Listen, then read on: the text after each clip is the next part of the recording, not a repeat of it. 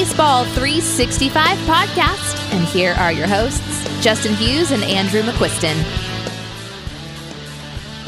Welcome to episode 72 of the Baseball 365 podcast. My name is Justin Hughes, host of this show, and you can follow us on Twitter at Baseball 365 pod.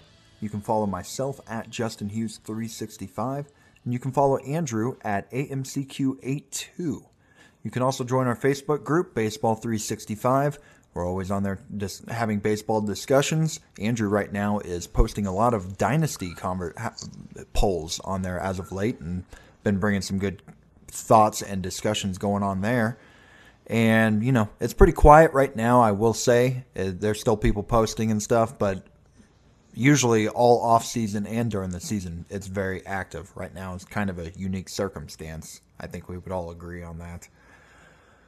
All right, let me introduce Andrew, and we always start with a question of the day, but this time it's going to be a little different. Andrew, you told me you've got a question today.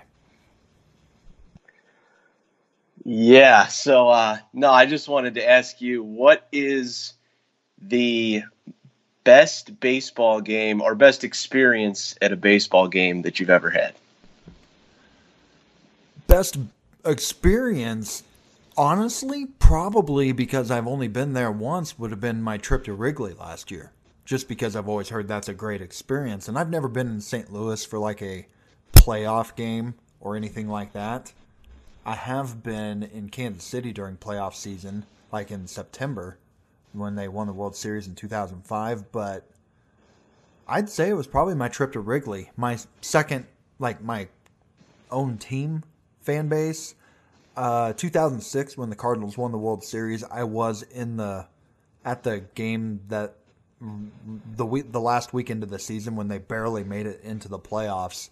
They had a big win that pretty much secured the division for them. So that might be my biggest Cardinal experience, I'd say. Biggest moment. It's not really that big. I have never been to a playoff game. Probably the next time I really think the Cardinals are contenders, I will make an effort to go. It's just always been tough for me in the past, but I want to go to one. All right, your turn. Nice. Cool. I know you've had some big Cub ones, so go for it. Yeah, I think mine would be I was at the game when the Cubs won the pennant and made it to the World Series.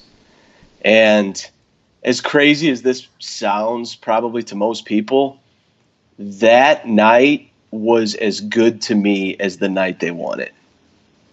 And I mostly just say that because, like, it was a step in the playoffs they hadn't gotten to since 1945, I think it was.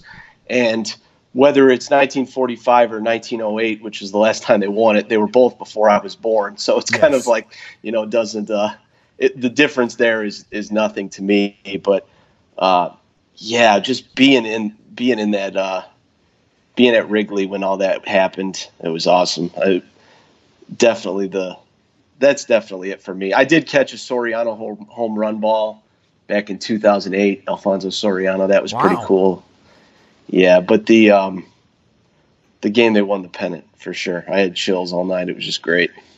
Yeah, being there makes that even more special. But I totally get the whole you hadn't seen them get to that point. 2004 was the first time the Cardinals made the World Series since like I started watching baseball as a young kid, and when I saw that when they made it, I mean they got swept by the Red Sox, but that was a pretty special year for Boston. I was just happy they made it. It was exciting to see them at least get there.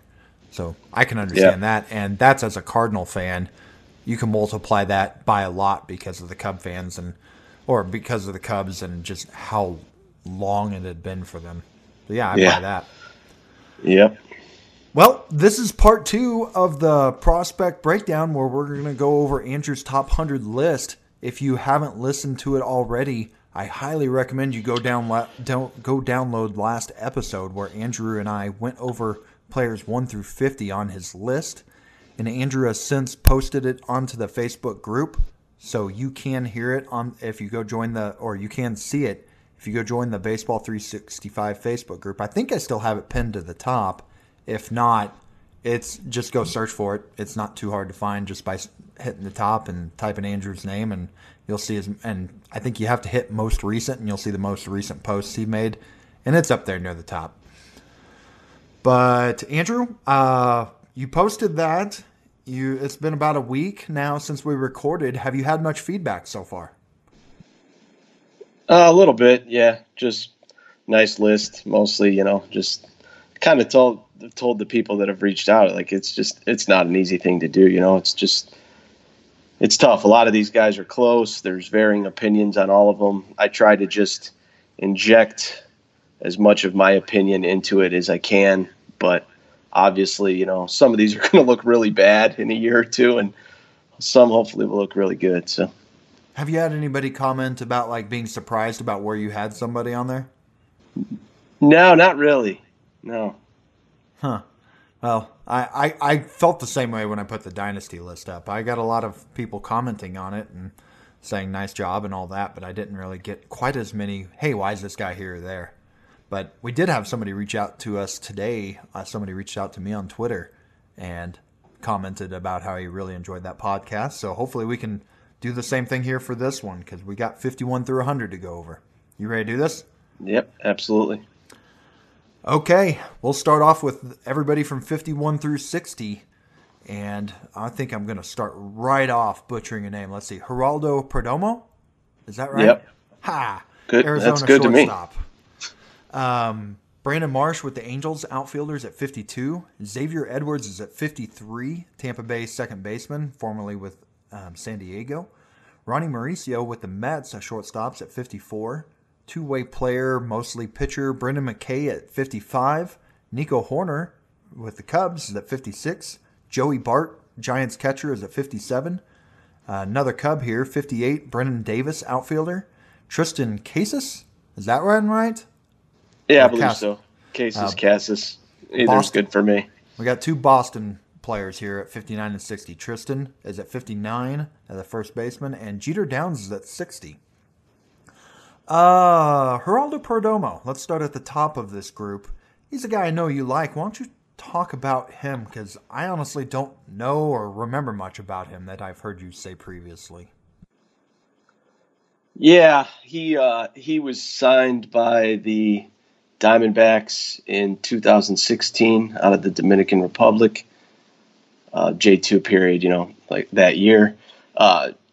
Excellent approach. He's, over the course of his career, a little over 1,000 plate appearances. He's got a 4.11 OBP in the minor leagues. So that's obviously, kind of top of the scale stuff there.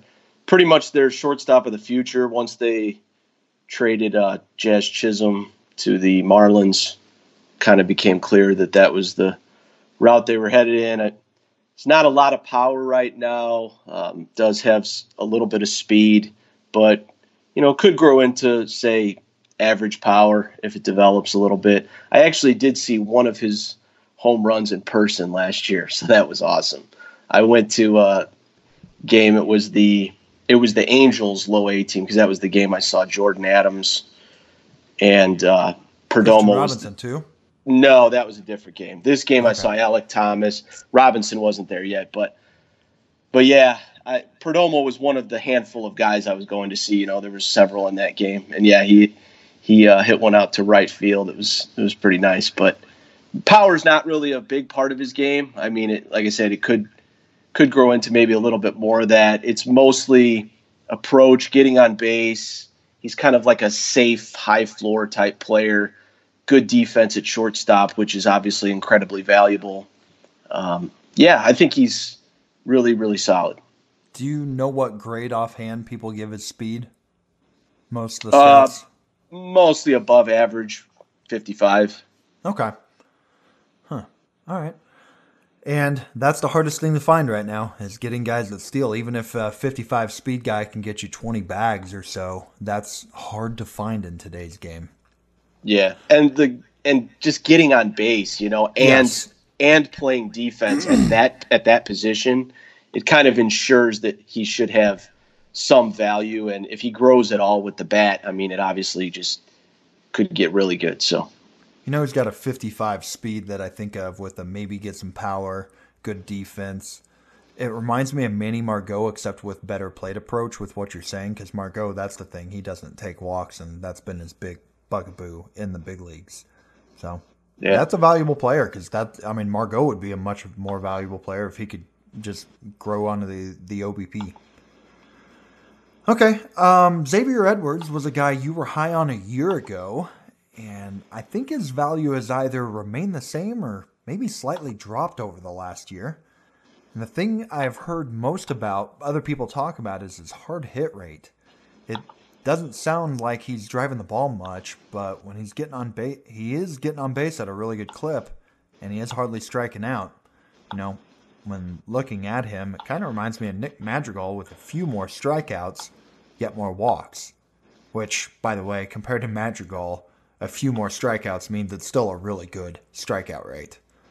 But he's also further away, so what do you think about that comp in particular?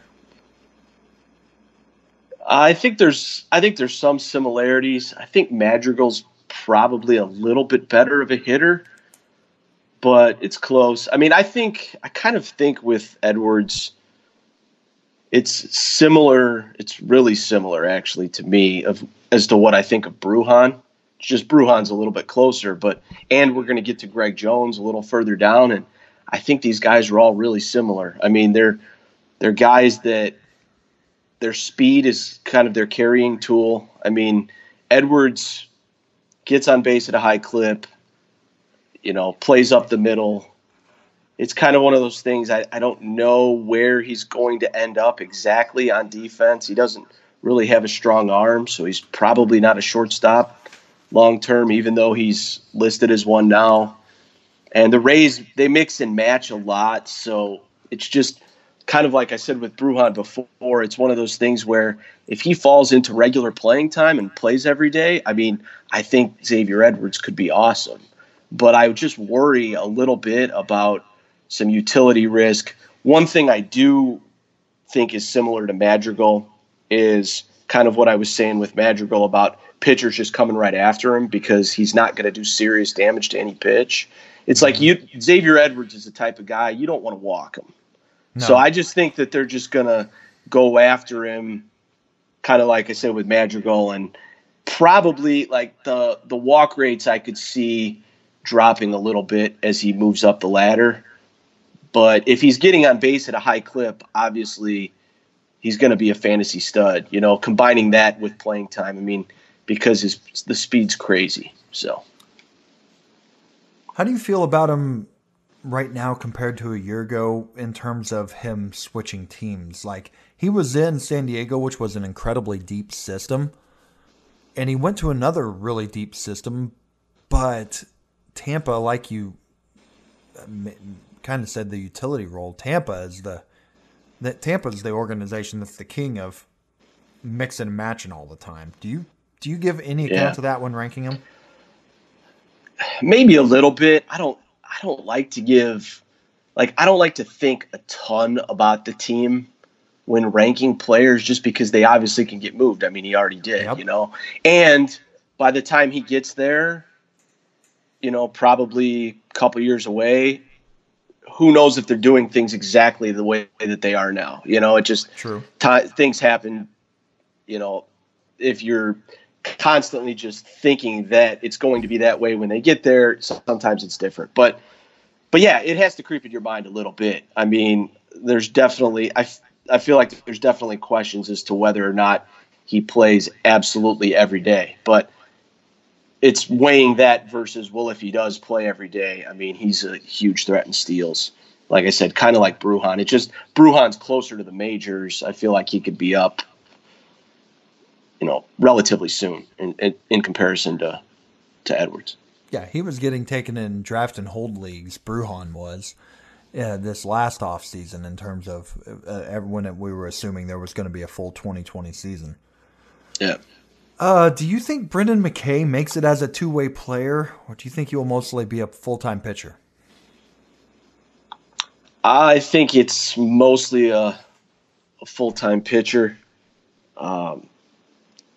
I think it's like one of those where if they're in a pinch or they're in a spot in the game where they need him to pinch hit or come off the bench for whatever reason and do that, he may do it here and there, but not at anything that's regular. I think he's just pretty much a pitcher.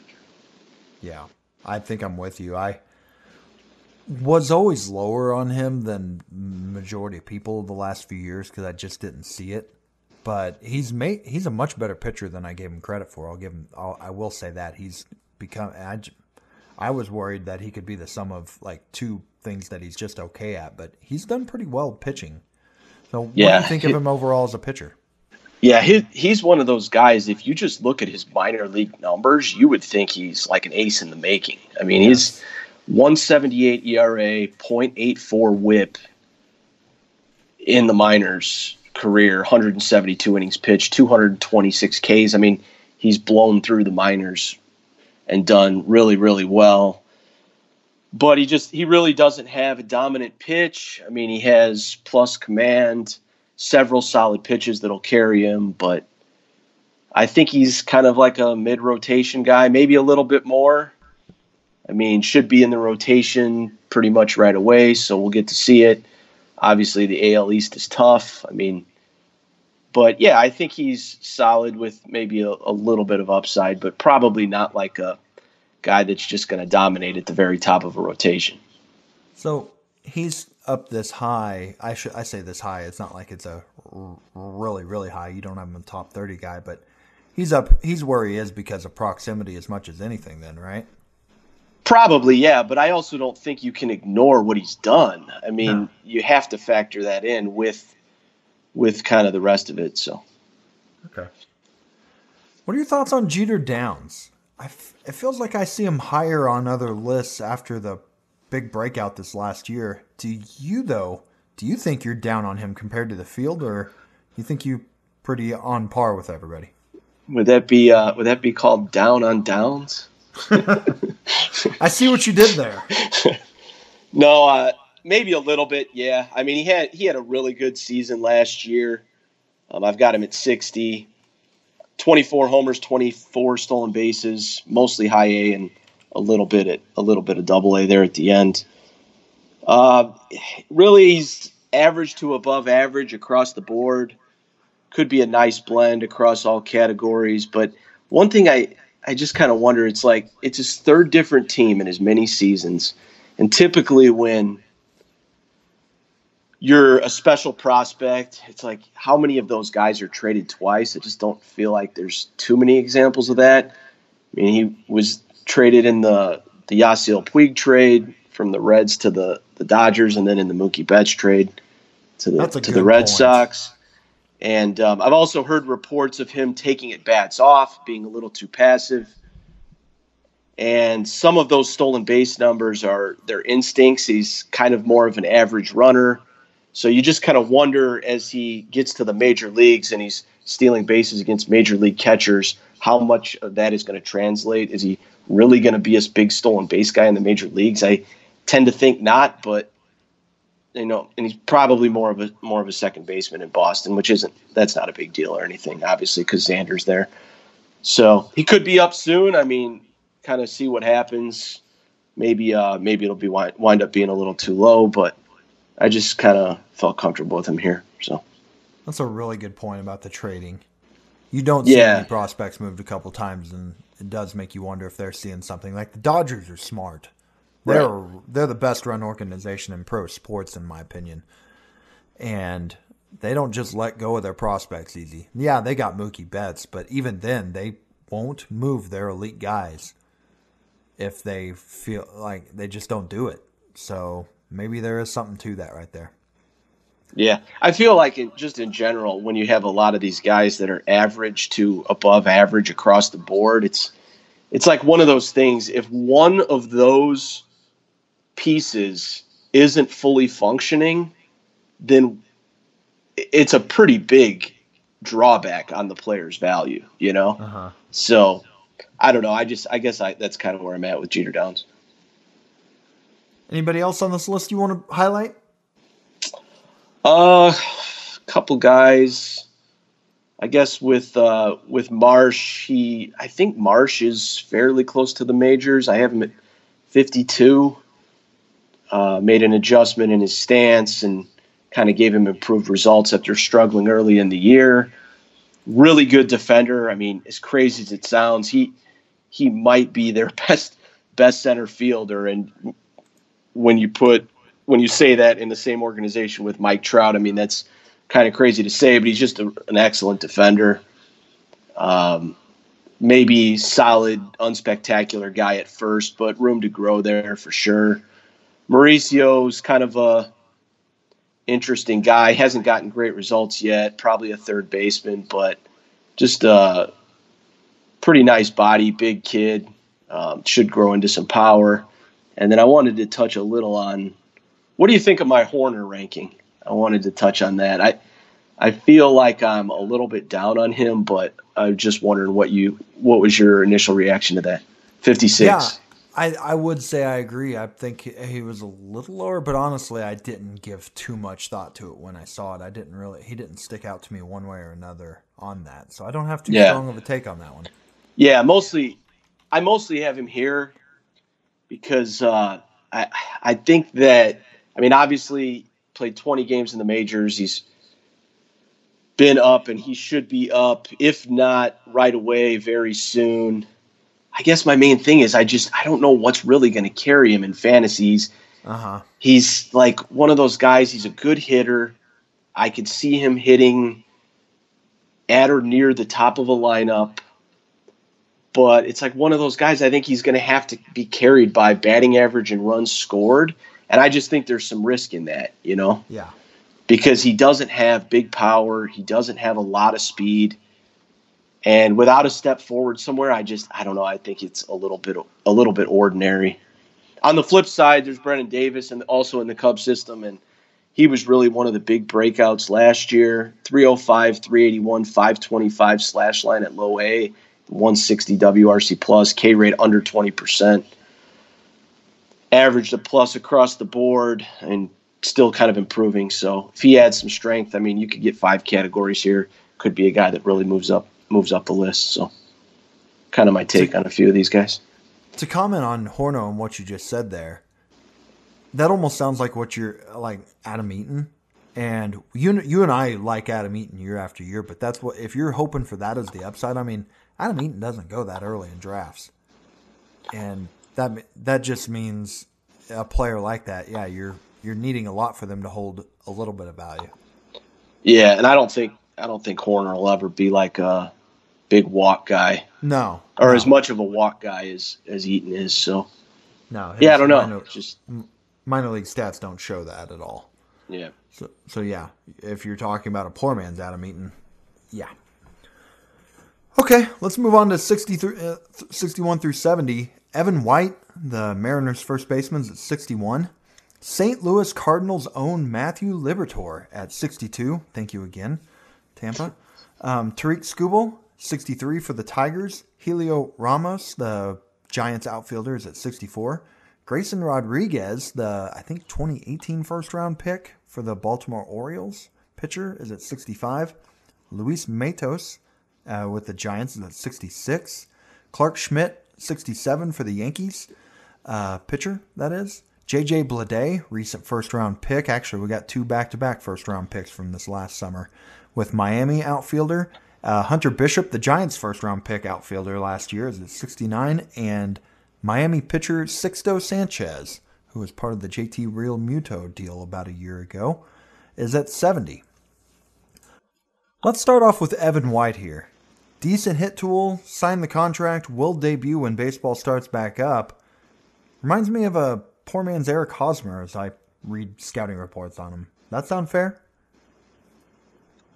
I don't know if I'd call it a poor man's Eric Hosmer, because that's like kind of insulting these days. But poor man's Eric Hosmer, the guy that came up whenever he was like the 25 home run guy that he was when with the Royals. He was a different guy than what he is now. So I mean, more the Royal version.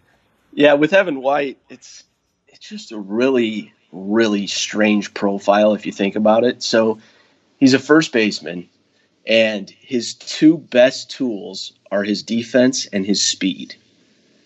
And his worst tool is his power. So it's like polar opposite of everything you ever think of in a first baseman. I don't really know what to make of it. I mean, he is close. I think he's going to probably start, if not right away, very soon. I mean, he could win Gold Gloves at first base. He's going to play every day. And probably at that position, he'll just need to reach some new heights in power to be a difference maker. I mean, it could just be one of those guys that is helpful in deeper leagues because he's going to play and, contribute counting stats and stuff like that. He's a pretty good hitter. I mean, he's going to produce, but as far as being a real difference maker, I mean, I don't know where I see it. Even though he's a plus runner, he's got 7 steals in 230 minor league games, so he's never been like a big-time guy on the base paths. But like I said, his defense will keep him in there. He is gonna be in there every day. So it's kind of a guy that it's hard to know what to make of him. I felt comfortable putting him here, but if you had him higher or lower than this, I wouldn't argue it. So yeah, that's not even many steals. That made me go look at Hosmer's Fangraph page while you were talking, and I guess he didn't steal many bags in the minor leagues either. He did come up and steal 38 bags in his first 3 seasons, so he at least chipped in a few until that tallied off. But yeah, maybe. At first base, you just have to get to a certain level of power to even matter. It's like if you're a first baseman, I mean, if that is a weak spot for you, like if you don't have much power, I mean, how often have you looked at a first baseman without much power and really wanted to roster him in fantasy? I mean, it's not something that really ever happens. So hopefully he can hit for more. I mean, I won't say he can't. He's only 24, but that's kind of what you're hoping if you're buying into Evan White. There are quite a few pitchers on this list. Which arm has the highest upside of this group if everything clicks? So we've got Matthew Liberatore at 62, Tariq Skubal at 63, Grayson Rodriguez at 65, Clark Schmidt at 67, and Sixto at 70. I would say the highest upside is Grayson Rodriguez. Yeah, I like that kid. Big kid, double plus fastball, tops out at 97, 98. Really good secondaries. I've seen various grades on those. And last year he spent the entire year in the South Atlantic League, low A, for the Orioles. 129 Ks and 94 innings pitched, 268 ERA, .99 WHIP, and 20 starts. So plenty of room to move up. I think, like I said, I think there's a high ceiling here. And I think that the Orioles are getting better with the new regime as far as developing pitching than we've kind of always known them to be. So he would be my guy for ceiling of the group. I'm in a dynasty league where the guy who has Grayson Rodriguez has a very weak minor league system. He's a compete now guy who uses his chips quickly and competes, and he has Grayson Rodriguez. And every time he asked me about anybody last year, that was usually the first thing I'd bring up. I'm like, well, what about Grayson Rodriguez? No matter who he was. I mean, when he was asking for somebody that was not one of my elite players, I should say. Just hoping I could sneak him in, and I never did. I mean, that's about the point conversations ended every time. Yeah. He was asking about, just non-star major leaguers, and I would always go back to that. What about highest floor, assuming they're healthy, which, of course, we cannot do with pitchers. But who would you say, let's just hypothetically say they all are pretty healthy for the next 5 years. Who's got the highest floor of these guys? I'm going to go with one of my favorite pitching prospects, Matt Liberatore. I think that kind of worst case, he's like a mid-rotation guy. And I think there's definitely room for upside. Polished young lefty, can hit 97 on the gun. Next up for him is the Florida State League, where his numbers could spike. It's pitchers league. I could even see him building even more velocity, 6'5", 200 pounds, and just a nice size, big lefty kid. He slipped to 16th overall in the draft. I actually, going into that draft, 2018, I really liked him. I was actually surprised when he slipped that far, but he's got good control. I trust the Cardinals to develop him properly. I mean, They're a good organization, and I won't be surprised if there's another level for him. I kind of feel like he's just enough under the radar. I feel like I'm fairly aggressive on him here, but I feel like he's just enough under the radar in fantasy circles where people aren't quite like completely tuned in on it yet. But I think he's a stud. I mean, I definitely see a floor there and a fairly high ceiling. Maybe quite not the ceiling that Grayson Rodriguez has, but I think he's going to be good. In our league, I remember you sneaking a nice deal in for him about a year ago. I don't remember the pieces, and we don't have to go into it, but I remember you making a nice little trade. And anytime you're trading for one of these kids, I usually pay a little more attention. I'm like, what are you seeing? Yeah, I actually don't remember what that was. I'll have to look it up. I know who you traded with. Oh, okay. I know I own him, but I just don't remember what the trade was. I've got a guess, but I'd have to look to see if I'm right. Talk about Luis Matos. I know he's a trendy name right now. Yeah, huge pop-up guy last year. Signed with the Giants in the 2018 July 2 signing period when they got Luciano and Jairo Pomares. Crushed the DSL last year in a small 5-game sample in the AZL. Total of 60 games, 367, 438, 566 / 171 WRC plus, which in that league was same league as Noelvi Marte, had a higher WRC plus than Noelvi Marte. No carrying tool at the moment. I mean, he's kind of above average or average to above average kind of across the board, but good range in center field. I mean, he does everything well. He's really young, so just kind of hope that he continues to grow. I mean, he's shown a little bit more power than they originally thought he would, so that's a good sign. Man, I tell you, I love the Giants system. Giants, they've got so many guys that aren't – it's like one of those systems where I can see in a year or two – I've said this multiple times, but in a year or two them having one of the best systems, if not the best system in the game. They're just all really young and still kind of far away, but it's coming. It's crazy how much they've changed in the last 2 years because they were the poor one right there at the bottom of the league in terms of systems just 2 years ago. But yeah, they've added a bunch of interesting international guys. They've had some good drafts. Yeah, they're going to be a team that's going to be fun to look at over the next year or two. Yeah. Anything else to add on any of these guys? A few other interesting names here. I guess I could touch on Bleday a little bit. I feel like Bleday's a guy that a lot of people are high on. He went 4th overall in the draft. He's advanced college bat. I have just a few issues with him. It's like one of those things. So I look at his profile. It's like he's tied to a corner. He's not going to contribute in steals. So the bat has to play. I think the bat's going to play. He's a good hitter with good power. Did have just a 107 WRC plus at high A, which is kind of concerning for a college bat. I mean, you just expect a college bat to do better than that at high A. It wasn't a crazy big sample or anything, but just something that kind of raises an eyebrow. I think that this is just one of those guys where, in fantasy, you look at it. This is just how I always look at it. Is there's 3 things that really matter when you're looking at the guys on your team, and it's hit, power, and speed. And with Bleday, you're already taking the speed out. I mean, he's not going to really provide anything on the base paths.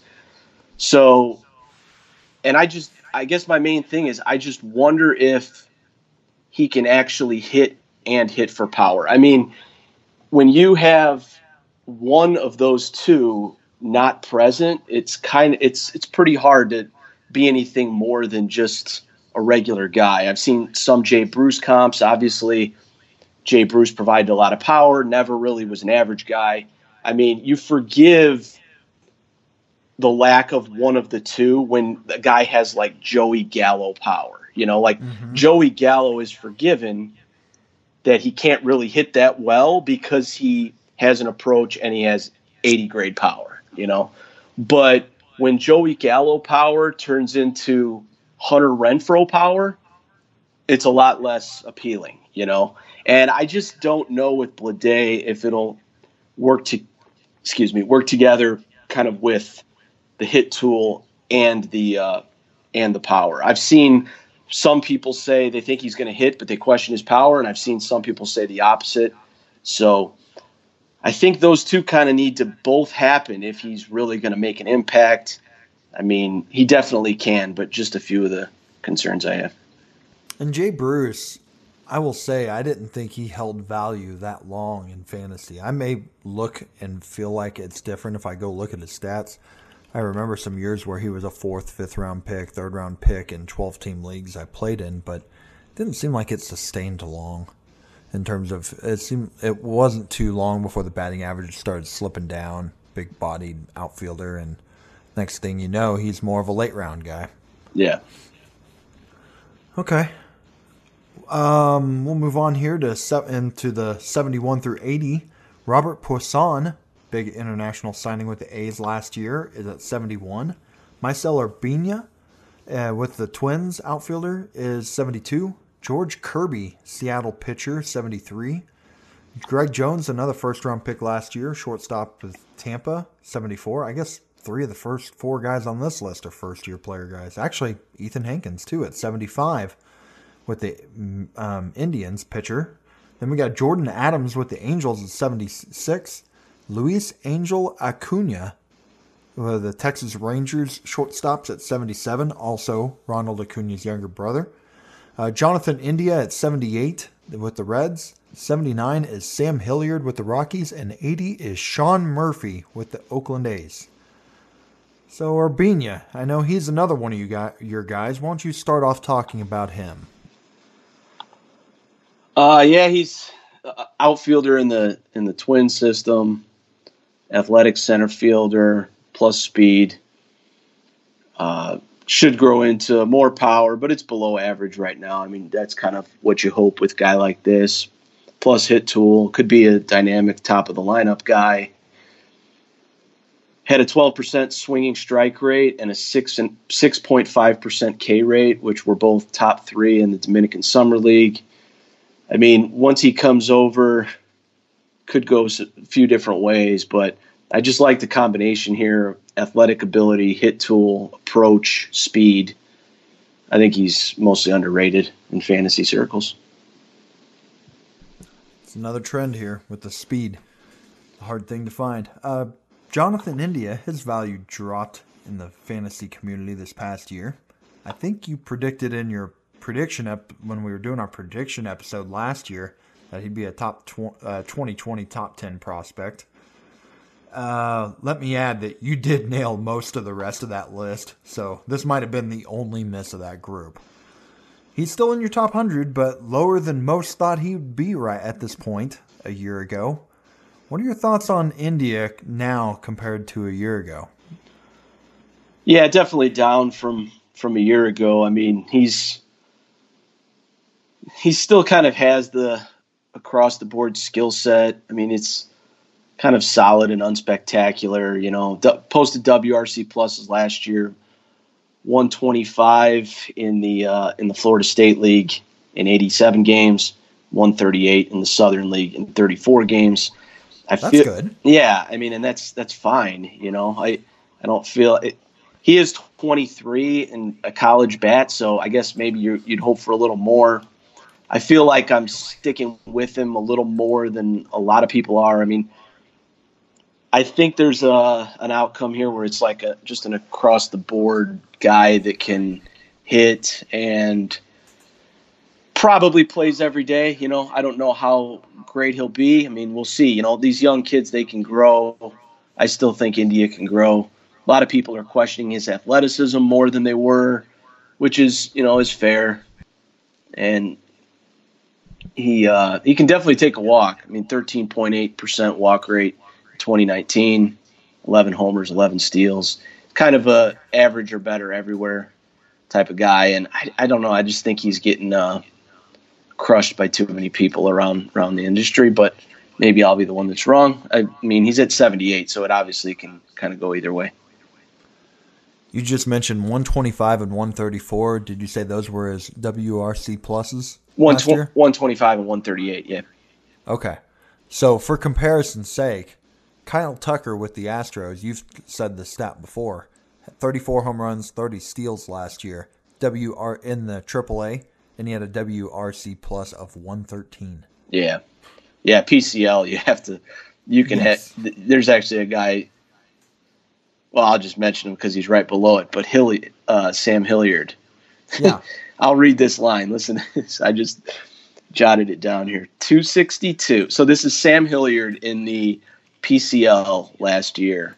And this was his line. 262, 335, 558 slash, 35 homers, 22 steals, 109 runs scored, 101 RBIs, and that was good for a 107 WRC plus. So just funny. I mean, the PCL, it's like Coors Field on steroids in the minors. Do you think that he makes it? He's in the majors, explosive upside, obviously, but there's so much swing and miss in that game. Yeah, I mean, he strikes out a lot. I mean, high K rate in the minors, a little over 27%. He's the oldest guy on my list, 26. The pluses are he's in line pretty much for an everyday job. Obviously, NLDH is only going to help that. And, he's pretty much ready to go. Coors Field is home. I mean, obviously, with the Rockies, there's no guarantees. But assuming he gets those reps, I mean, I think there's a pretty high short-term ceiling. Long-term, I mean, it's kind of it's hard to say, especially with the Rockies. But short-term opportunity could mean better things in the future too. What do you think if you owned him in a dynasty league? His value isn't insanely high right now, but it also could completely bottom out just 30, 60 games into the next regular season when baseball began. Would this be a guy you think you'd be trying to move around if you thought that do you think the demand's out there to where you'd be trying to move him, or would you just be holding him thinking that demand's not high enough, I might as well hold on to him and see if it clicks because the upside's huge? No, I think I'd hold him. I don't think the thing is whenever I'm asked that type of question, I always put it in the context of it depends on how much somebody wants him. I mean, obviously, yes. I could tell two different people to sell. Like, I could tell one of them if they were asking me about the same guy, I'd tell one of them to sell him and one of them to buy him, depending on the return. I mean, obviously, if there's somebody that's really, really hot for Sam Hilliard, everybody has a price. But I just think that universally, like, if I'm looking at this as there's just kind of the law of averages, what I think most people are going to do, I think it's probably more beneficial overall to just hang on to him and see what happens. I mean, I don't think that I don't think it's too big yet, to where, okay, now it's time to cash him out. So, yeah, I think it's probably a guy I'd hold. I would agree with that. Greg Jones and Jordan Adams, those guys are pretty similar to me. Speed players with raw hit tools, both with huge upside, but also big question marks. Do you think you like those two more or less, or close to the same as most of the other guys out there in the field making less? Maybe a little bit more. I mean, just mostly because of the speed. I think Jones, pretty much with Jones, everything I've said about Brujan and Edwards, I think it's very similar, especially given the team context that is the same for all three. I have questions with Jones about the position too, which is, like I said, similar to Brujan and Edwards. So that part of it's kind of the same. I did get to see Jordan Adams last year in the game I was talking about with Perdomo. So athletic, man. I tell you, this guy, everything he does out there is just so smooth. I was watching him in warm-ups, and by the time the game started, it was just so abundantly clear that he was the best athlete on the field, the best athlete in the stadium that day.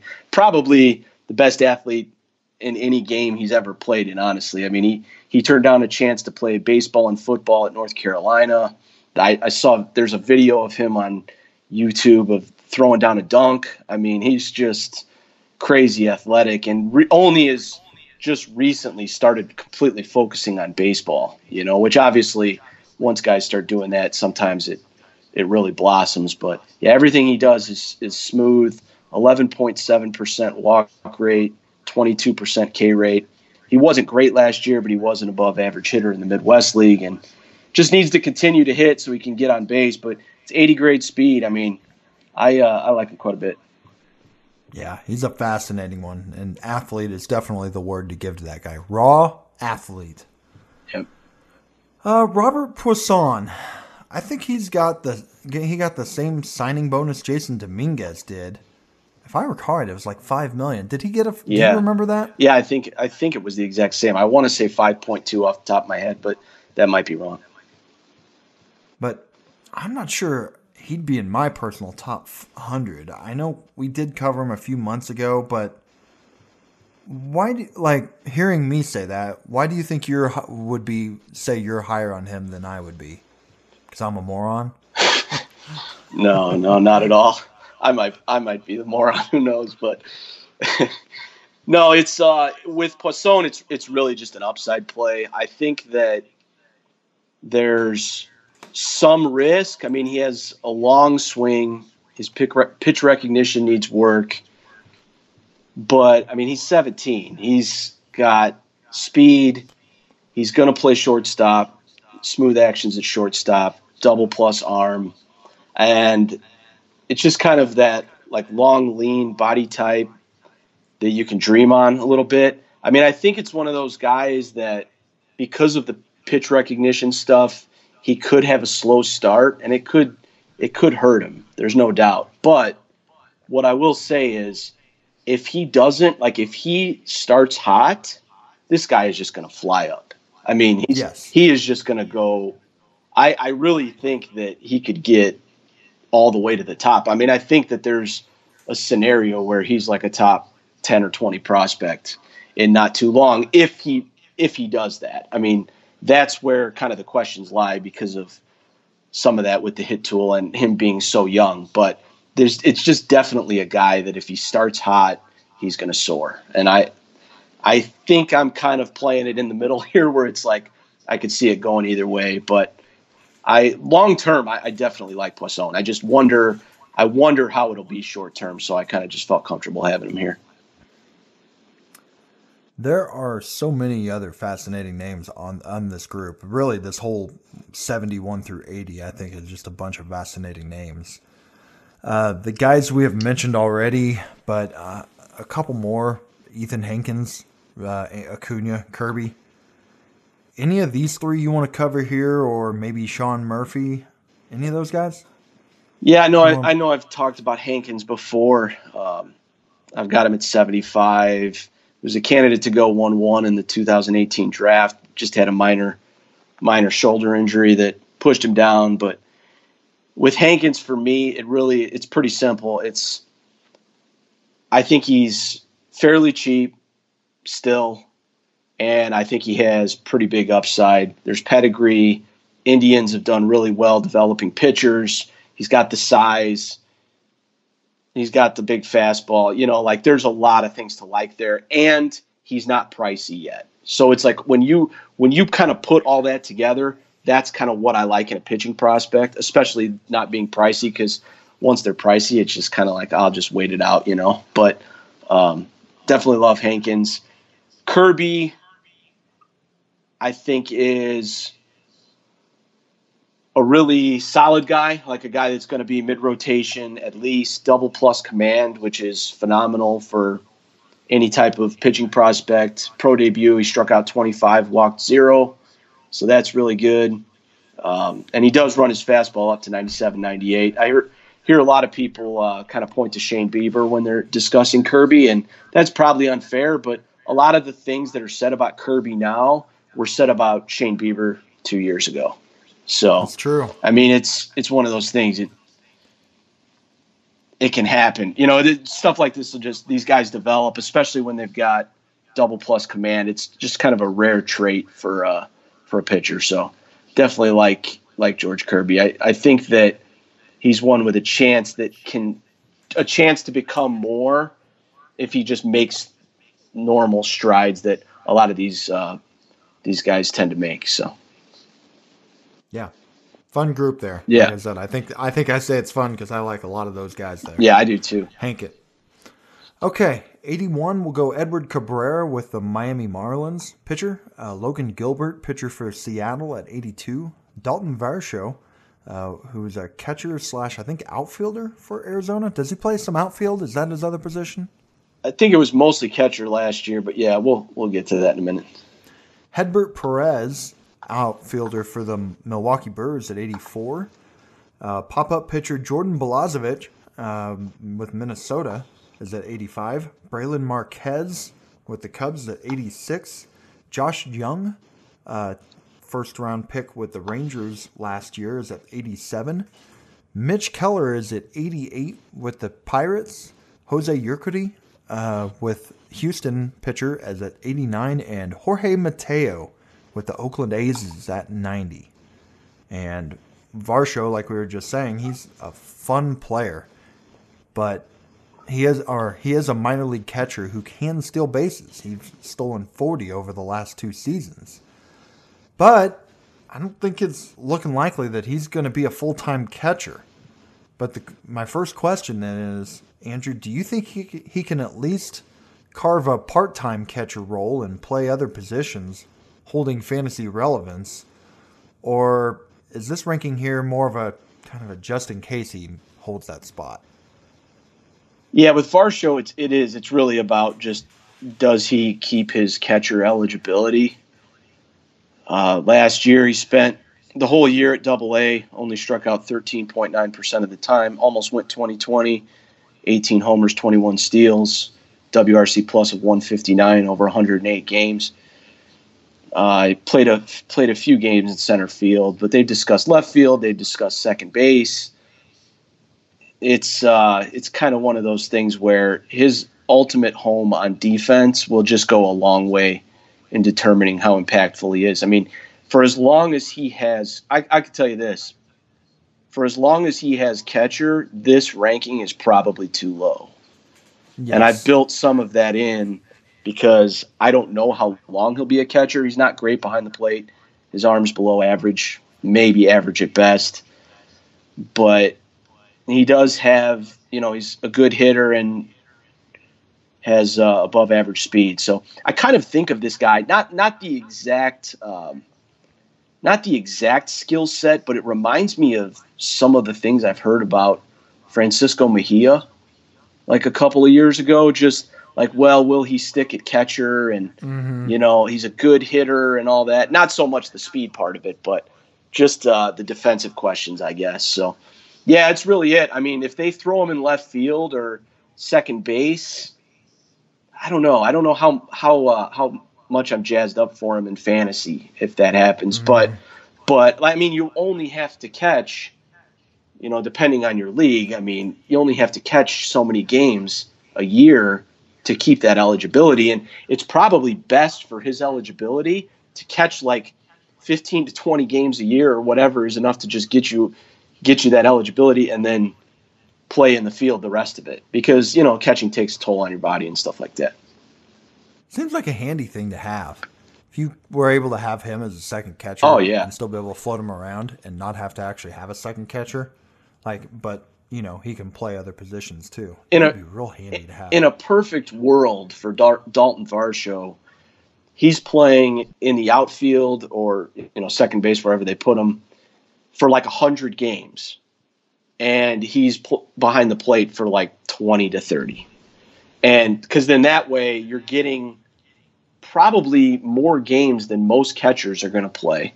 He's eligible at catcher, and he's got some speed, and that's just all like unique stuff that people are going to they're going to be interested in it in fantasy for as long as he has that C next to his name. So. Moving on, Edward Cabrera, Gilbert Balazovic are 3 arms that had really nice seasons last year and moved up ranks. I don't think any of the 3 were considered top 100 guys a year ago. But Mitch Keller was kind of the opposite. Well, he was fine in the minors, had 48 innings pitched in the majors during that year, though. last year, and he struggled to a 7.13 ERA. Though the xFIP is much kinder, it showed at 3.47, which is closer to what he was doing in his minor leagues performances over the years. So, Keller, he's inside your top 100, but near the bottom. So, a question I keep asking you is he someone you feel you're high or low on at this point? I don't feel really either. Kind of just in the middle, I guess. Did strike out 65 batters in his 48 innings pitched in the majors. Had some pretty bad luck. I mean, 475 BABIP, 59.6% strand rate. I mean, it just led to the 7.13 ERA. A lot of that, it was a 3.19 FIP. I know you mentioned the xFIP. I mean, it's trending nicely for a rebound. I know there's people who like him in redraft leagues. I think, he'll have an opportunity right away. I think he could be a mid-rotation starter, maybe a number 2. Has, fastball touches 99, 26.8% swinging strike rate last year on his slider. So that's good. Changeup's been kind of inconsistent. It's kind of a mixed bag here. I mean, I don't really know. I think he'll get the opportunity real soon and just kind of see what he does with it. I feel comfortable with him here. He definitely could be good, but I also think there's a scenario where it's a little bit of a dumpster fire too. So, and with pitchers, I would always, and I should have said this earlier, but I think some people know it. I would always rather be a little too low on a pitcher and have them prove me wrong than just be too high on a pitcher and be like, what was I doing? So. Mm-hmm. There's just so much risk in them in general. Yeah. Like we've talked about before, performance and health. Yeah. Hedbert Perez is someone you've mentioned really liking in first-year player drafts. I think you got him in the second round in quite a few of your drafts. Remind everybody why. God, I love this guy, man. This guy has everything that you want in a young. He's only 17. When he signed, he was 16 last year. J2 for the Brewers from Venezuela. But he's a high-contact guy, plus speed, efficient swing, hits the ball all over the field, and he's performed well in games. I mean, his raw power right now is about a 55, but it could become plus. He's going to add strength. Makes good reads in center field, already speaks English fluently. He's further away than probably just about everybody on this list, but this guy can do everything. So it's just one of those guys that if he kind of hits the ground running in his pro debut, I think he's going to move way up. I know some people are probably thinking like 84 Hedbert Perez is probably higher than they've seen it in most spots, but I'm baking some of that in because I tell you, I think this guy I think he's the Brewers' top prospect in short order universally, and I already have him here. So that's not really saying much. The Brewers' system sucks, but you know what it's just, I definitely really like this guy. Jorge Mateo, we'll move on to that. He's been in the minors since I think you and I were in grade school. He did have a better season in AAA last year. He hit .289 with 19 home runs and 24 steals in 119 games. But that was the PCL, kind of like some of these other guys we were talking about. He is out of options, so he will be up when baseball resumes, or they'll have to. Will he go and? Yeah, he'll have to go off the. They'll have to cut him. So anyway, there are still a lot of questions about this guy's hit tool, but if it clicks, there is a lot of upside to be had, isn't there? Yeah, some. It's one of those where, and I know we've talked so much about Mateo over time. I feel like we just, at least with each other, I know we beat it into. Yeah, I was about to say with each other. Yeah, yes. Yeah, with each other, but yeah, top of the scale speed. If he gets regular playing time, he's going to matter in fantasy because of that, just that alone, and if he's in the lineup. Because if he's not hitting, he probably won't be in the lineup. You just kind of have to assume that. But there is a clear path in Oakland for someone to take the second base job. The options aren't great. It's the guys he's competing with. I feel like he could win the job. And if he does, I just, like I said, I think he's going to be fantasy relevant because of the wheels. Will he hit enough to hold the job? I don't know. He's not a great hitter. He's not even really a good hitter. High K rate, doesn't walk much. there's a lot there that kind of leaves something to be desired. But it's a world where we're starving for speed, and I just think that as close as he is to the majors, basically going to be in the majors soon, I think that there's worse things than getting him cheap and just seeing what happens. I mean, you're not going to probably have to pay up for the guy. I want to say last year in the startup dynasty I did, he went in like, I don't know, right around maybe round 25, and it was a 50-round draft. So that's not pricey at all, you know? And if it doesn't work out, it doesn't work out. There's worse things that happen than missing on a guy in that range. But if it hits, I mean, we know how bad everybody wants stolen bases. So I've kind of always just had that in my head with Mateo. Does it work out? I mean, I won't be surprised if it doesn't, but I just feel like when you're in this range at 90 among prospects and a guy has an 80 grade tool, I'm just going to kind of focus on that and hope the rest of it pans out. So in my startup dynasty last year, I think I got him in the 40s in terms of what round I got him in. Now, your 25, I think, was in a 20-team league. Yeah. So that should be mentioned. Yeah. But, yeah, his value was down. He had a much better year. I know his value is higher than it was a year ago, but I still see him outside the top 100 on a lot of lists. So it's not like he's a costly guy to where it's worth holding on just to see. Okay, anyone else to talk about before we get to our final 10? I will mention one. Let's see. Who should I pick? I will say Josh Young of the the Rangers. He was their first round pick out of Texas Tech.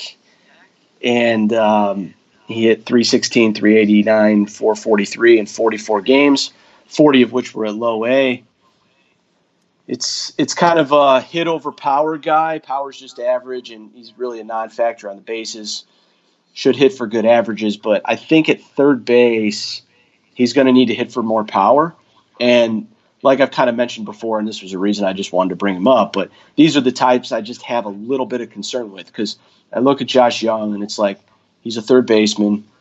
They typically are good. He's going to need to have some power, you know, to get to really matter in fantasy. And I'm not saying he can't, but it hasn't shown up a ton yet.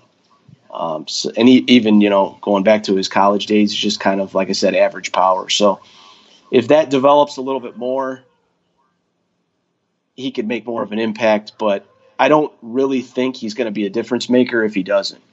And I mean, that said, he should hit enough to drive counting stats.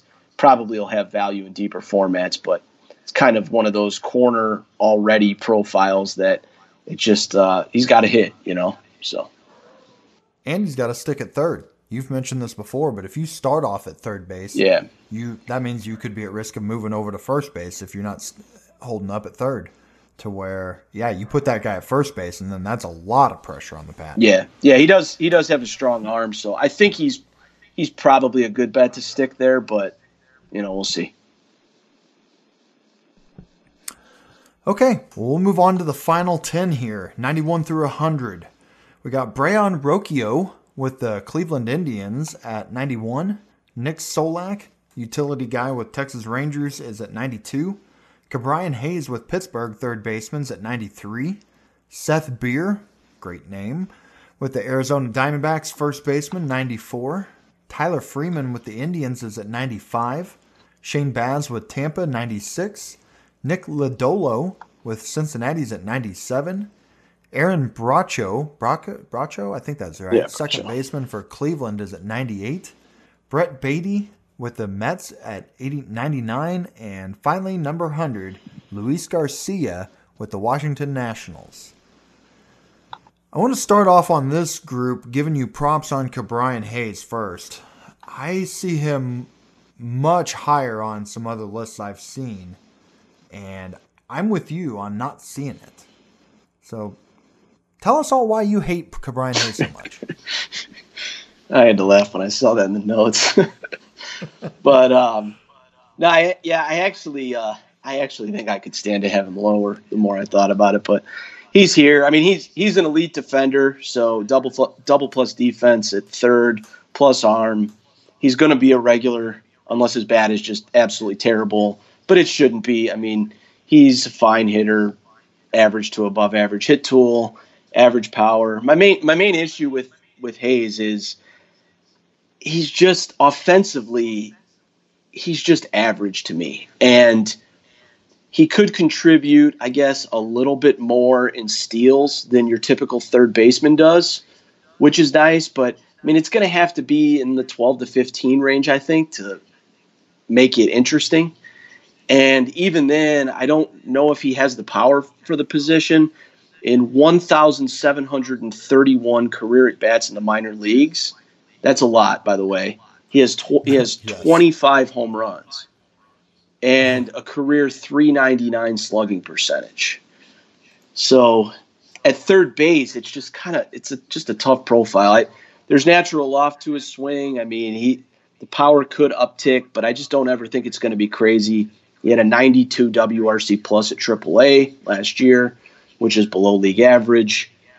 I don't know. The rest of the skill set, it just kind of leaves me uninterested. And I don't see anything that really jumps out at me. Like with Pache, who I made a lot of these, he's going to play good defense and be in the lineup.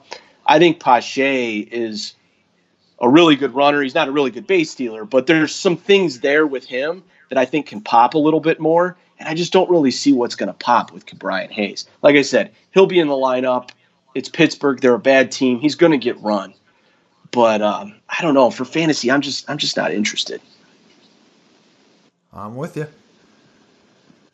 Seth Beer, crowded situation in Houston that he was in when he was drafted, but with a DH at least. That's a Jordan Alvarez. Looks like he's got that position taken up for a while. And going to Arizona last year seemed to be better thing for his playing path to playing time, but also worse in a way because of his defense. But now there's being talk of a DH possibly as soon as this year, assuming we get baseball. And Beer seems like he'd be one of the best minor leaguers who would benefit the most from that, wouldn't he? Yeah, definitely. Definitely. He's a really divisive player. Good hitter with power, good approach, but that's really it. I mean, he's not a good runner. He's bottom of the scale runner, arguably a 20.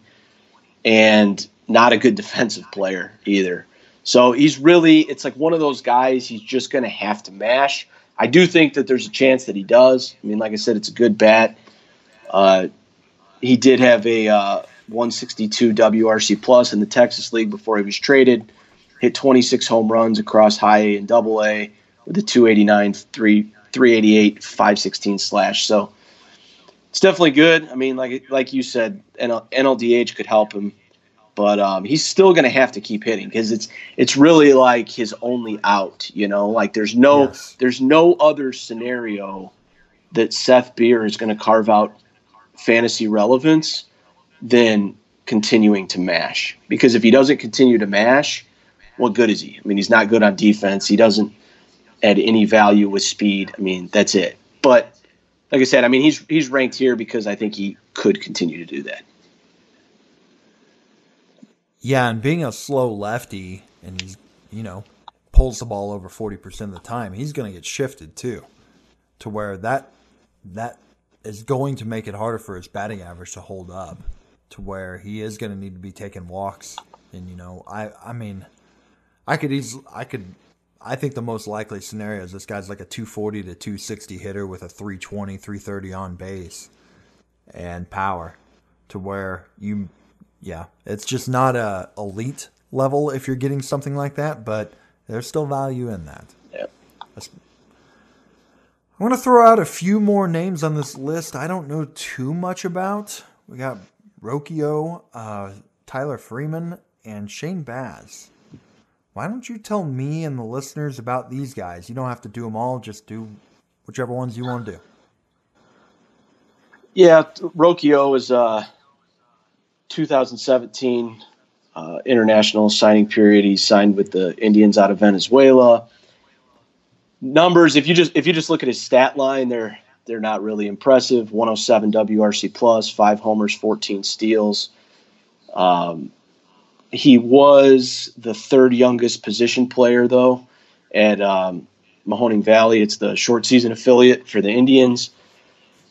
Nicknamed the Professor, high baseball IQ, and just overall baseball awareness. So it's one of those guys that I just think you have to kind of ignore the stat line for now. The tools are pretty good. He can hit, plus runner, and just keep in mind how young he was for the league when you're evaluating him. That's just one of those things when he's playing in an advanced league for his age, and anytime guys are doing that, you kind of have to give him a pass a little bit. Nice year in full season ball. Definitely he'll be moving up lists. So, and then with Freeman, I have him at 95. He's kind of one of those guys that's all over the board from what I see. There's people that are crazy high on him and down on him and kind of all over the place, but he's got a good hit tool. I think a lot of Tyler Freeman, of what I said about Nico Horner, in that I think he can be a good hitter, but I don't know where the rest of the fantasy value is going to come from. And unless he's just a top of the lineup guy that scores a lot of runs and hits for a high average, which he could be that. I mean, he definitely could. I don't really know where the rest of it comes from. I mean, he has below average power, average speed, and I just wonder about the home run stolen base totals at the big league level. I'm really curious to see how he handles Double A, because that once you get to Double A, it's kind of like the last big test before you get to the majors. Triple A is just kind of almost like an extended bench. I kind of just view it like that because a lot of non-prospects are at Triple A, and the really good prospects, when they get there, it's almost kind of like they're not there long. So Double A is kind of the biggest hurdle in the minors. Yes. Until you get to the main. The two biggest hurdles are high A to Double A, and then obviously getting to the majors is the biggest one. But so yeah, I'm just curious to see how Freeman handles Double A. Who was the other one you said? Shane Bass? Shane Bass. Yeah, the third piece in that Archer deal. Oh boy. You mean thoracic outlet syndrome, Chris Archer? To recap it, Austin Meadows, Tyler Glasnow, and Shane Baz. So anything Shane Baz does, I mean, it's kind of icing on the cake, isn't it? But yeah, 2 double plus pitches, 70 grade fastball, 70 grade slider, or at least close to it. Good reliever floor with potential for more. I mean, if he develops the third pitch or gets the control in order, his control could use a little work, but he did cut the walks last year from 5.1 per 9 to 4.1 per 9. With the Rays, I mean, you don't know what they'll wind up doing because they're just getting so creative. The plan is to start for now, but I think he has a path to being an absolute wipeout reliever potentially. But he could still start too. I think the next 1 to 2 years will probably answer that question.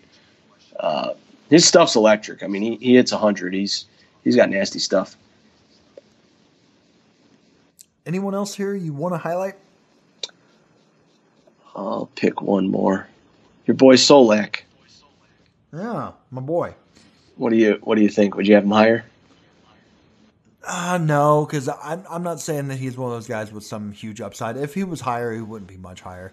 I don't think if you got him at 90 and if I was making a list and I had him at 75 or something, that might be where I would have him without looking and without making a list. Yeah. And hard to argue that at this point of rankings. So no. Yeah. So Solak at 92, good hitter.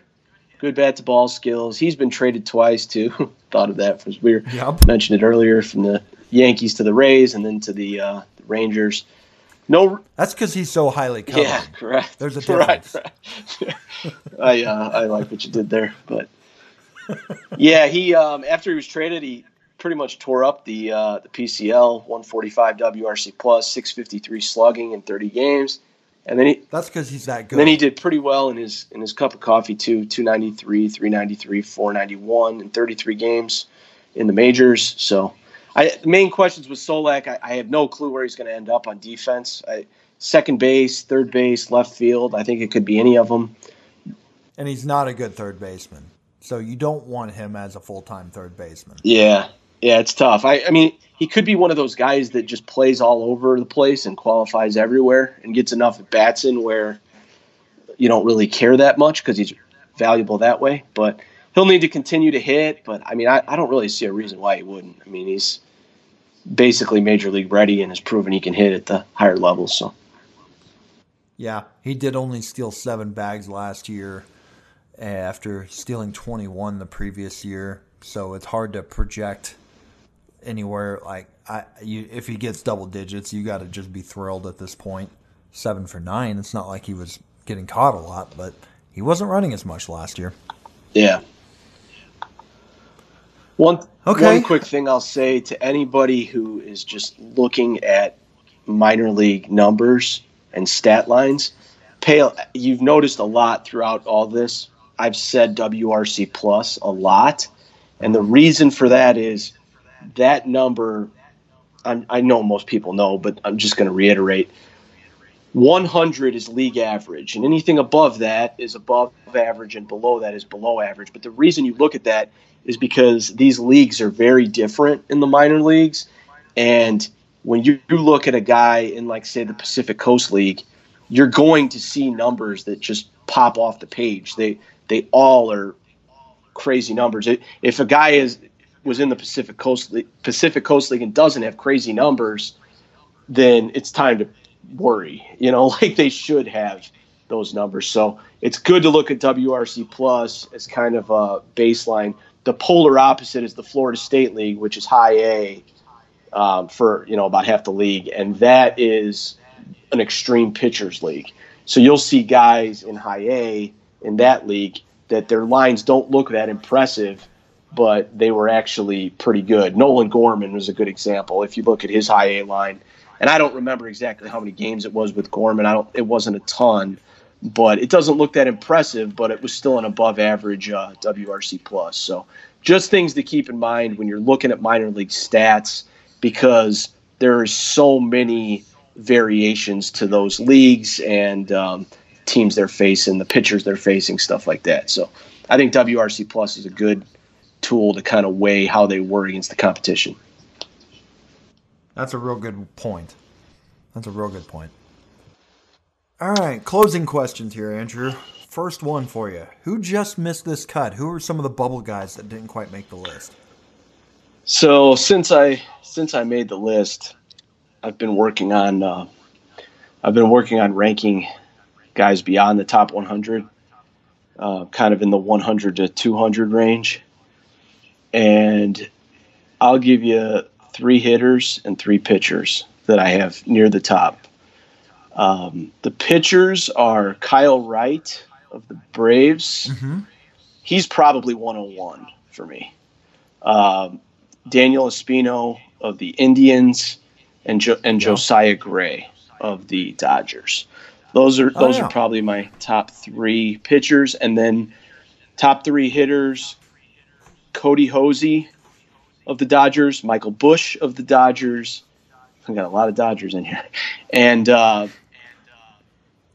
Francisco Alvarez, the catching prospect for the Mets. So those are guys that are, I would say, in the top 5 to 10 beyond the top 100.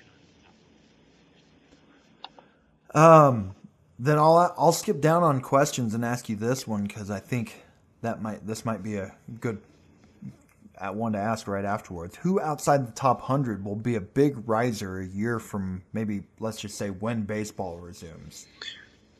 Big riser as in how high? Like moving up the ranks. Like 50? It doesn't matter. Like, let's say they move up into the top 50. Who's one of the biggest risers?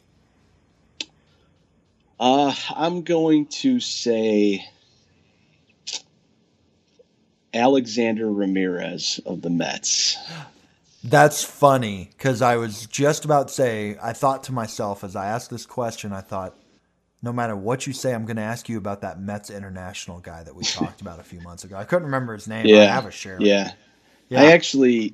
he's not too far down outside the top 100, but it's another guy like Hedbert that I'm willing to be aggressive on just because I think that it's like a combination of tools that once he just starts playing could really explode. He's got big power and stuff and just a nice all-around skill set. Pitcher, I'll say two. Blake Walston, who was the Diamondbacks' first-round pick. I believe he was first-rounder last year. And I'll say Hunter Green coming off Tommy John because that's a good I one. think if he shows he's healthy, could just could move back up. I'm definitely a little conservative on him right now because I just kind of want to see it. Obviously, he's a pitcher, but yeah, those are guys I think could move up. And that guy's got good makeup. That's what I remember him coming out of the draft as. He was a really good makeup guy. Moving back to Ramirez, I think it's funny. I'm just remembering as we didn't talk at all about prospects this offseason. We play in leagues together. We just don't talk. We have never talked prospects during the offseason. And I remember reading up on Ramirez and thinking, oh, I think I want to get aggressive on this guy. And I missed out on him in our league. You and I both did. Somebody jumped on him before either one of us got a shot. And you said to me at that time, you said, that's a guy I would be watching. Get that guy in any of your other drafts you have. And I was smiling because I was thinking, all right, good. I was on the same boat there. I was thinking I wanted to get aggressive on that guy. Yeah, I think he went, I want to say, I got him in 2 of my 4 leagues, but I want to say he went in the late second. And to me, when you're in that spot, and I know that that's still fairly early, but it's just, I mean, what's the risk if he doesn't hit, you know? Yep. And if he hits, I mean, we've seen it before, but it can be pretty loud with those types. So. Okay, who rose the most as you made these in terms of maybe where they started versus once you finally finished? Who was one of the guys you probably moved the most up? Yeah, I was thinking a lot about this because it's kind of tricky because I've had in my head for so long this order, or at least close to this order. You know, I don't feel like I was moving guys a ton, but one I'll say, and it may surprise you, but I would say C.J. Abrams was a big one, and it wasn't so much. I mean, obviously I have him at 8, and I probably, when I first put the list, just, you know, when I first made the list, like basically just typing guys in, not really even having them in an exact order, but close, I probably had him around 15.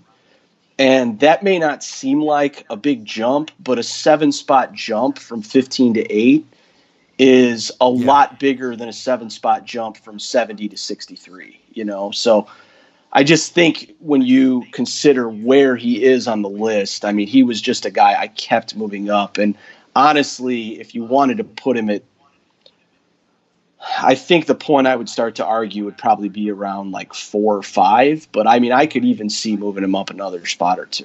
So yeah, that's probably the one. The other one I thought of was Spencer Howard, the Phillies pitcher. I don't even really know if we covered him much when we went through the first half of the show, but he's just close to the big leagues. The Phillies kind of have a need for pitching. He could be that. And yeah, he's just been good since he was drafted in 2017, over 11 Ks per 9 at every stop. So, and I kind of felt like over the course of the offseason, the more and more I was digging into him, I liked him a little bit more and more. So I've got him at 35, and he was definitely lower than that, say in, December. Yeah, he's close. He could be up right away whenever baseball resumes. Yeah. So who of all the guys we talked about today, who do you think you would pick as your guy that you think would be, let's say you had to pick just one that's in the top 20 a year from now or a year from when baseball resumes? Who would that be? Like from 51 to 100, you're saying, right? Yes. Who would you plant that flag on as this is my guy to pick? Well, I'll say when we say a year from now, I'll say a year from when baseball starts back up, just because if there for some reason is no baseball this year, the list in 1 year from now will look very similar to this just because there won't have been much. But I will say Brennan Davis. I think he Okay. has – I had him at 58. I could see him getting to the top 20, yeah, if he does it for another year. He has just pretty much every tool. I mean, it's just continuing Yes. to prove it. He can do it all. And the other guy, and I kind of know we mentioned, it's probably a little bit more of a long shot, but I think Robert Poisson has that upside too. I mean, if for whatever reason Robert Poisson just takes off and crushes from the beginning, he's going to fly up the list. I mean, there's no doubt about it. But like I said, he's ranked where he's ranked because I have some questions of that. But the upside is that, in my opinion. Agreed. Okay. Let's see. Who dropped the most as you were doing these ranks? It's hard to pinpoint one, but I would probably say Nico Horner. I think there was a point where I just had him up higher, like maybe in the 30 range, and just, because he's close, obviously, and he should be solid and all of that. But the more I was looking at a lot of these other guys, I was like, man, I would trade him for him. I would trade him for him. I would trade him for him, and it just kind of just kept moving down. But I do think he should be solid probably, but it's just, I have some questions there about the secondary skills. So that's probably my guy. Okay. Well, you did it. How do you feel after making your first list and doing a couple podcasts here on it? Pretty good. I mean, I honestly, I think I gave you this list almost 2 weeks ago now. It's been about a week and a half maybe, but I really wouldn't change too much. I've thought about, like, what would I, because I pretty much try not to look at it too much once I send it to you, the final one. And I really wouldn't change much. Maybe a guy here or there, I might move up a couple spots or down a couple spots, but it's not much. I'm pretty happy with it for the most part. Granted, the longer time that you spend away from the list and then you go back to it, the more likely you are to want to move guys, but I feel good about it. I thought it was fun, and I thought it was a great list. It's good to get inside your mind on this and see exactly where you value these guys, because I know you know your stuff and you do your research. You read a ton. You watch video. You're in there as much as just about anybody I know, and it's good to. This was a lot of fun, and we had some great comments from people over the course of the last week since we posted that, and I think it has been received very well by the listeners. So thank you for doing this, because it was a labor of love, wasn't it? Yeah, definitely. It really is like kind of my, I mean, obviously, like, we both love fantasy baseball. We both love baseball, but I think prospects are really kind of my passion. It's just really fun to kind of look at the next wave of guys that are going to come through. And obviously a lot of these guys will never amount to anything. That's part of it too, But yeah, it was a lot of fun. I definitely dig a lot on these guys, go to some games, watch some games, kind of combination of all that. So I definitely had a lot of fun doing it. You just said something. We got a draft that made me think of the draft. It's next week, isn't it? Yeah. The MLB draft? Yeah, the draft is the first round is next Wednesday. So how much have you been following that? Pretty good bit. Yeah, a little bit. I would say a little bit more than normal, just because of there's nothing there's nothing else going on baseball wise. So yeah, more than normal, but yeah, it'll definitely be fun. I know the first round's Wednesday, and then I think it extends into Thursday, and I'm not sure beyond. I know it extends into Thursday, but I'm not sure beyond that. Maybe to Friday. I have to look, but yeah, first round's Wednesday. Not as much going on, so more time to watch the kids. I take my daughter almost every night. We moved in April. I told you guys about that. And we live across from a park with a rec center right there. There's Little League Baseball going on all the time as we're on our walks. And I've been trying to get some scouting reports on these little kids so far, see which one I think is going to make it. So far, I think the one with number 7, I think that one's got a real good arm. Nice. You just gotta send those scouting reports into the big league teams. Yes, something to do. I'm sure they'll appreciate it. All right, last question for you before we get out of here. How was the Roy Halladay documentary?